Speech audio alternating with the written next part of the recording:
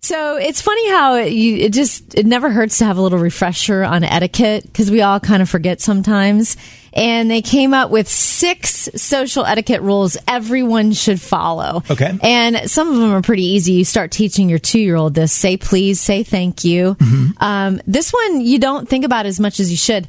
Step away or step outside to take a phone call. No one wants to hear you yapping. Big fan of that. Yes. Why anyone would talk on the phone in the bathroom, I have no idea. Yeah. The other one, use your turn signals. Absolutely. I know that's a pet peeve for a lot of people. This is a very important one during a pandemic. Cough or sneeze into your elbow. Write thank you notes. Man, that's a lost art nowadays, right? I've got several I need to write. My daughter right now. Amber picked up on that, and it's paid off. That's Big awesome. time. Yeah, people love getting handwritten notes. And the final etiquette rule everyone should follow: let people get off the elevator before you get on. Yeah. Especially like public transit too, like a train or something. Mm-hmm. Otherwise, it's like collision. So it's interesting when you think about all the businesses that have thrived during the last year. And there's one that after the last year is just about completely booked up and sold out. If you wanted this service, you'd have to wait a long time. Tell you what it is next. Okay, so you want to guess what service it is that if you wanted to have this service, you'd have to get on a wait list of about 10 weeks before they could even get around to you. A service. Mm-hmm. What would be doing well? Now, I'll tell you what it is. The pandemic. Dog training. Oh, because so many people got pandemic puppies. Huge demand for dog training right now. Yeah, there was like almost 13 million pets were welcomed into homes in the last year, which is way higher than normal. And they were talking to a dog trainer, and he was saying that it normally, like if things were normal, it'd be like a 2 to 3 week wait. It's now 10 weeks before you can even consider getting in. You know what's so funny?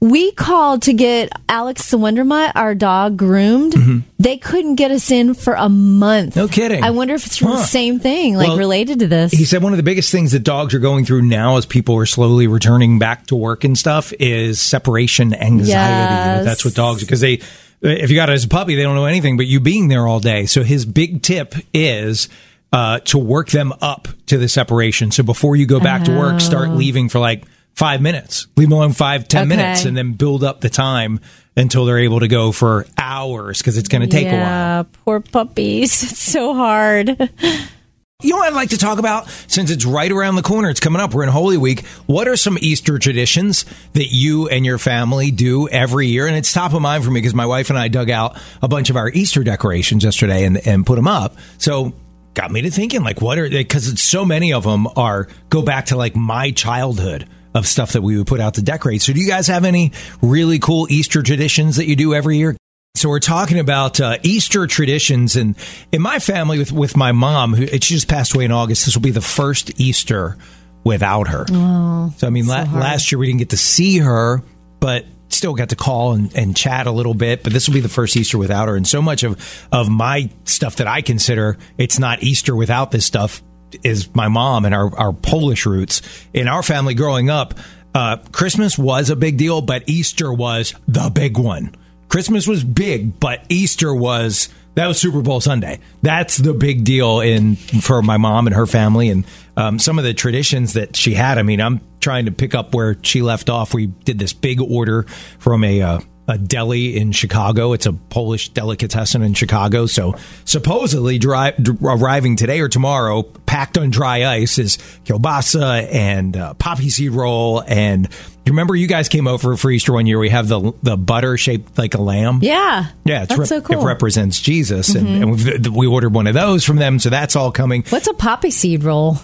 It's like a roll with poppy seeds on top? Yeah, it's a sweet, like, it's almost like a Danish, but it's in a long loaf. It's a flat loaf. It's so good. Yum. But the thing that really got my Easter, like, wow, this is a great Easter memory. We were getting out our Easter decorations yesterday, and we have these things. They're called pasanki. They're wooden Polish Easter eggs, and they're very decorative. They paint them, and some of them just look like like crafty type stuff, but then they'll have different things on them that tell the story of Jesus or whatever, and they're really, really cool. And we must have 50 of them. So we put those up around the house and stuff yesterday. It was awesome. It was kind of like my mom was there with us. It was really, really cool. So, but we're wondering, what are some of your Easter traditions? Do you have stuff in your family that it's not Easter if we don't do blank. We'd love to hear from you. We're talking about Easter traditions. How about your family, Kathy? Okay, this started with my husband's family, so I'm not sure if it's really an Easter tradition or just a game that they had, but it's really fun. It's called the Easter Egg Bonk, and it's very competitive. And when we're dyeing our eggs, we start thinking about which egg we're going to use for the Easter Egg Bonk. But basically what it is you face off with another person. You each hold your egg, you count to 3, and you knock the eggs together. Whichever egg does not crack moves on to the next round. So you keep going until there's a final egg, and that person is proclaimed as the Easter Egg Bonk champion. Are these hard-boiled eggs, or are they like Yes, definitely hard-boiled. Okay, so your hands not getting it, because I was going to say that sounds incredibly sticky. To me, they would all crack so they easily. Don't. There's really different strategies about the way you hold the egg, and it's fascinating. Only one will crack. You should try it. It's very fun. I am the egg bonk champion of the world. Do they get into it so much that they have like a perfect boiling technique to hard boil the eggs? Like, it's got to be 4 minutes, and then you got to get them on ice cubes right away, and that will harden the shell. Well, I'm the one that boils all the eggs. We haven't had anybody bring in any outside eggs. I don't They're cheating. Yeah. Kevin could hide one of his wooden ones. Right, I'll bring a wooden egg. Not fair.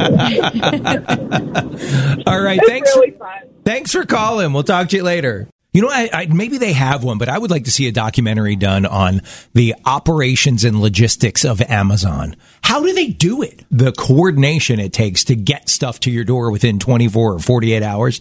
But they have a term for the facility it arrives at right before it gets to your house. They call it last mile distribution. Ah, that's cool. Makes sense, right? Yeah. It makes sense. But you think of you think Santa's got a distribution job on his hands every year, right? Yes. Amazon does it every day. Yeah, it's like Christmas every day for them. It's fascinating.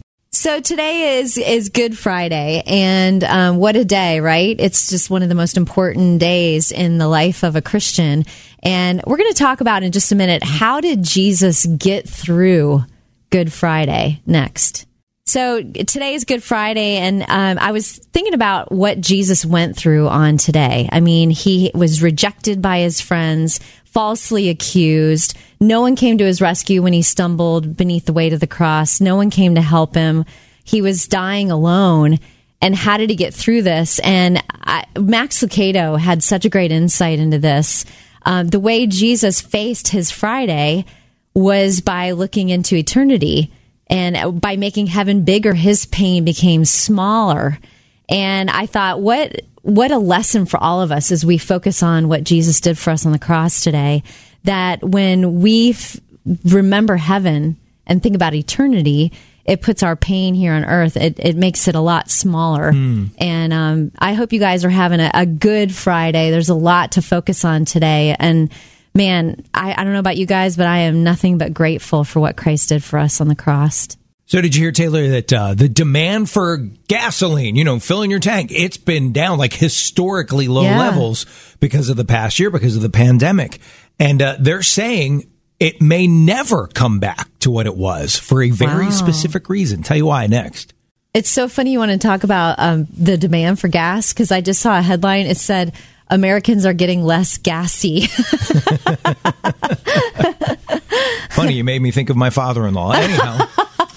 Anywho, the demand for gas at an all-time low, and they're saying it may never come back because so many people are going to be teleworking moving forward. They're not going to be driving into the oven. The commute's going to be changed forever. So they're saying the demand for gasoline might never return to what it was before the pandemic. Yeah, I believe it. My neighbor, she has 2 kids.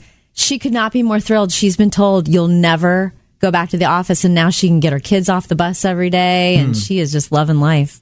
So those moments where you get those unexpected blessings and you're like, oh my gosh, thank you, God, so much for providing for my family. I have a friend of mine who has a little 8-year-old daughter, and money is really tight. The pandemic has hit them really hard when it comes to their family income. And she has a friend who's got a twin daughters that are 2 years older than her daughter. So she's not only giving her the hand-me-downs, she's giving her the hand-me-downs from both girls. So she'll get like nice. a blue pair of shorts and a red pair of shorts and a pink jumper and a green jumper. And like, it's just been this huge blessing in their lives because they literally don't have to buy a single stitch of clothing for their daughter. I feel a responsibility, almost a burden, to keep dads fully stocked with dad jokes. And particularly with Easter Sunday coming up, the family's going to be counting on him for a few laughs. So I've got a whole bunch of Easter Bunny dad jokes. So here we go. Taylor, what do you call a rabbit with fleas? I don't know, Kev. What do you call a rabbit with fleas? Bugs Bunny. That's cute. That's a good one for 6-year-olds. I love that. What do you get if you give an Easter Bunny a pair of socks? I don't know. A sock hop. There's a lot of kids who'd be like, what? I had to explain to my 18-year-old daughter what a sock hop was, yes. What is the Easter Bunny's favorite kind of music? Hip-hop? Yes! Very good! Hey. My wife and I had a very lighthearted argument about something last night, and it's about proper charging of a cell phone, of your iPhone. We'll talk about it next. So it's always been an age-long dilemma about charging your cell phone. So I'm excited to hear this argument you and your wife had. Mine never loses its charge. I leave when I get in the car, I plug it in. When I go to bed at night, I plug it in. I generally have over 50% or more at all times. My wife does not do that. She goes, no, you're not supposed to charge it for that long regularly. Yeah, that's what I've heard. You will ruin the battery. That's what I've heard. My phone is always charged. She is constantly running out of battery and having to desperately find a charger, which our kids have always stolen, to charge it in to keep it from going to zero. Now, here's the argument that she's using is that I'm ruining the battery by charging it all the time. I never run out of battery. She runs out all the time, but apparently has a battery that's, robust and healthy. I ask you, who's winning? I'm winning. Are you sure this is lighthearted? Yeah. I'm like, just plug it in all night. Just charge it all night. You will not have this problem. She refuses to do it. So what's your plan for charging your phone battery? How do you roll? I'm actually in between you and Tracy. I'm neither of you. I'll tell you my strategy next. So the cell phone battery, I have heard exactly what your wife has said, that you should not leave it charging all night long. It's too hard on the battery. So I'm in between the two of you. I charge mine when I'm in the car, and I charge it when I get up in the morning and hop in the shower. And how is your battery? And my battery is almost always, let me see what it's at right this minute. Right now it's at 74%. So I'm usually always at like 74% or higher. I can't let it get down as low as your wife does, where you're running around looking for. My mom does the same thing. She'll be like, maybe it's an excuse. She'll go, honey, I'm going to have to wrap this up because my battery's going dead. And I'm like, is your battery really going dead, Mom? Are you tired of talking to your daughter? Maybe she means her personal battery. How long I can stand hearing my middle daughter talk battery is dead. Okay, I've had enough of hand sanitizer, specifically the hand sanitizer that has you push down on the nozzle on the top and it comes squirting out. And here's why I'm sick of it. First squirt always goes on my shirt. It does? Shoots straight out, hits my shirt, and then I go, oh man, and I get my hand angled over top of it. Why don't they make these things so they shoot downward into your hand instead of straight at your shirt? You've never had that happen to you? I know what to get you now as a gift. What? A new hand sanitizer dispenser. Well, I want the dispenser people to fix it. It's a design flaw. This has never happened to me. And I cannot believe that I am the first person to openly complain about this after a year of living with my shirt being covered with hand sanitizer. Does it stain your shirt or bleach it dries it all or up, anything? but still, That's it's frustrating, and it's that's that wet spot for a little while. Wow! Come on, hand sanitizer people, get on your game. So have you ever given up something just for your kids, just for your spouse, because you love them and you know it's best for them? My brother-in-law, I just discovered, has given up the news. He has not watched the news for over 30 days. And he did it. Man? He is. How we discovered it is we were having a picnic outside the other night, and we said something, I won't say what it is, but it was a big event in the news. And he goes, event of the day. Did something happen in such and such town? And you're like, you look up like, you're joking, right? Like, this is everywhere. And he goes, oh no, I gave up the news. And we're like, what? And this is a guy who had the news, Twitter, everything like locked 24/7. In 24/7. And he said he realized that it was really affecting his 17-year-old daughter, that it was getting stressful because that's all he wanted to talk about was what's going on in the news. And yeah, like you said, Kev, he is a new man. And I said, oh my gosh, you must really be able to focus on what's important in life, focus on things above, like the Bible tells us to. And he said, oh, it's a whole new world. He said it's a little weird not knowing what's going on, but it has been very cleansing for him and very healthy for his family. I bet he could probably take a wild guess and be 85% right. It's true. Because it's the same old nonsense day after day. Taylor, there's something we probably shouldn't do if you eat out or enjoy, curbside pickup to go regularly, and that's read the health scores. I want to find out, what do you think is an acceptable health score next? So I think I've decided an acceptable health score for me when it comes to restaurants and their, the health department inspecting them. I'm going to say it's got to be a 90 or higher, because there's a place that we frequent fairly regularly, and they got an 84, which is, if it was an English test, yay you. But for a health score, I want to know, what did they get 16 points off for? I'm saying 98 or above. It's got to be 98? Yes, because there's one little mistake and you could have the worst illness. You could be down for the count for days, and I won't go into detail. My husband thinks it happened to him once from a sub. Yeah. He cannot eat those subs So anymore. You want perfection or pretty close to it? Pretty close. Which is funny, because if I did the test in my own kitchen, I would probably fail, but I try. Right. Well, you can make excuses for yourself, right? We've got a mix of generations in our house. We've got Gen Zers, we've got millennials, we've got Gen Xers in our house. So I'm always interested what each generation is getting into. Wait till you hear what the latest trend with Gen Zers, that's like 18 to 24-year-olds, what they're into now. I'll tell you about it coming up next. So what are Gen Zers into these days? They are into going to estate sales. Oh, fun. That's like a big thing with them now, because they say it's sustainable, it's cheap, they can find unique stuff that no one else has. It's become such a thing on social media that one of the top people that posts on Instagram just about estate sales has like 50,000 followers. Wow. And all she does is post stuff that she's gotten at estate sales. Oh, that sounds fascinating, because I wouldn't want the stuff. I'm in a declutter mode, but I'd like to see what she got. Remember, we had in the news like a couple months ago that kind of decor is really in, where you take pieces of grandma's stuff and incorporate it into your more modern stuff. Huh. Fascinating. So our dog, Alex the Wonder Mutt, she is extremely spoiled. When we adopted her, we had a Scottish Terrier, and he's in doggy heaven. So we joke around, she's struggling being the only dog. She loves the attention. We thought she was going to miss Jackson so bad. Well, the latest is we moved into a house that has one of those fireplaces that you just, put on the gas and light a lighter, and the fireplace comes on. She lets my husband know when she's chilled and she wants it on. And then she goes, I call it sidewaysness. She goes and lays down in front of it. And usually it's only in the evenings. She started doing it in the mornings now, too. And I'm like, Glenn, is she going to do this all summer? When is this going to end? Our gas bill is going to be crazy.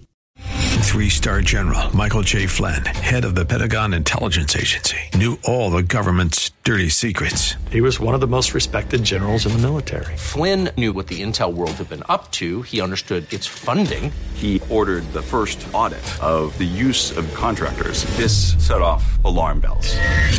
The explosive new documentary, Flynn, Deliver the Truth, Whatever the Cost, uncovers the facts behind this scandal. Flynn told the truth. He was the most dangerous person for Donald Trump to hire. I find out the worst enemy that I'm going to face in my life is right here in America. They took my assessment and they wanted me to change it. And I was like, I'm not changing it. They had to get rid of Flynn. With in-depth interviews, archival footage, and never-before-seen personal records of the man behind the headlines. I just felt like I was drowning. Flynn, Deliver the Truth, Whatever the Cost. Available now. Watch it today. Go to salemnow.com. salemnow.com.